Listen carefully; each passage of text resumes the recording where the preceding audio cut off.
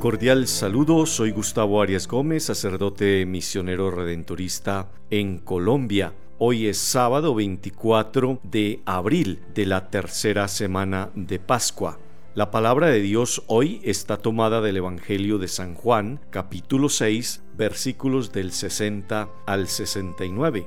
Después de oír las palabras de Jesús acerca del pan de vida, muchos de sus discípulos dijeron: ¡qué enseñanza tan difícil! ¿Quién puede entenderla? Jesús, sabiendo que sus discípulos criticaban sus palabras, les dijo: ¿esto los hace tropezar en la fe? Y cuando vean al Hijo del Hombre subir a donde estaba antes, el Espíritu es el que da vida.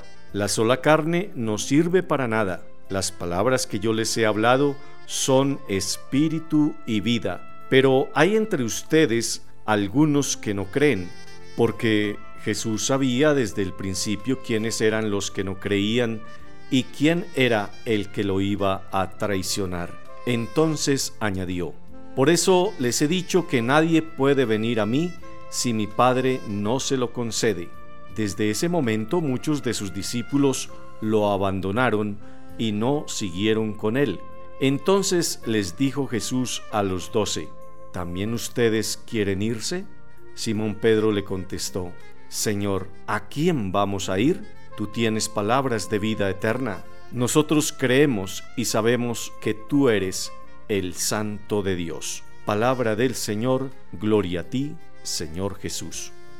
Seguir a Jesús y asumir la vida cristiana no puede ser por tradición familiar o costumbre, sino que tiene que ser una opción libre y por amor, porque hemos descubierto que la fe en Dios nos da sentido a la existencia, nos conduce a la perfección y nos permite alcanzar la vida eterna.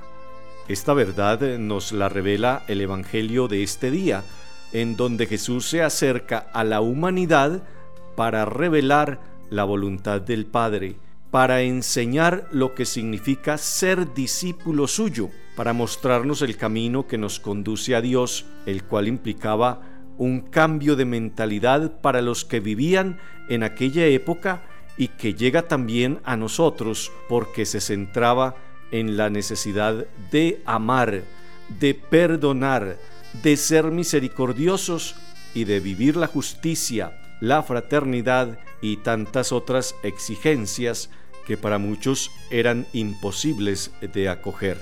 Esta exigencia lleva a que muchos cuestionen a Jesús y lo dejen de seguir. Por ello, Él, sin temor, confronta a los más cercanos si también están interesados en dejarlo por dicha propuesta exigente, a lo cual Pedro asume el liderazgo y hace una profesión de fe. Señor, ¿a quién vamos a ir? Tú tienes palabras de vida eterna.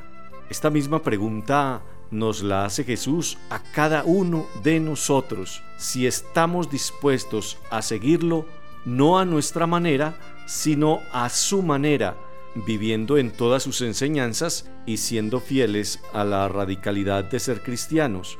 De cada uno de nosotros dependerá la respuesta. Señor Jesús, tú tienes palabras de vida eterna. Dame el auxilio para nunca dudar de ti, para no buscar el facilismo en mi respuesta creyente y para que en todo viva según tu voluntad, principalmente amando y siendo misericordioso con todos los que me rodean, para así construir una civilización según tu proyecto evangélico. Amén. Dios le bendiga. Hasta nueva oportunidad.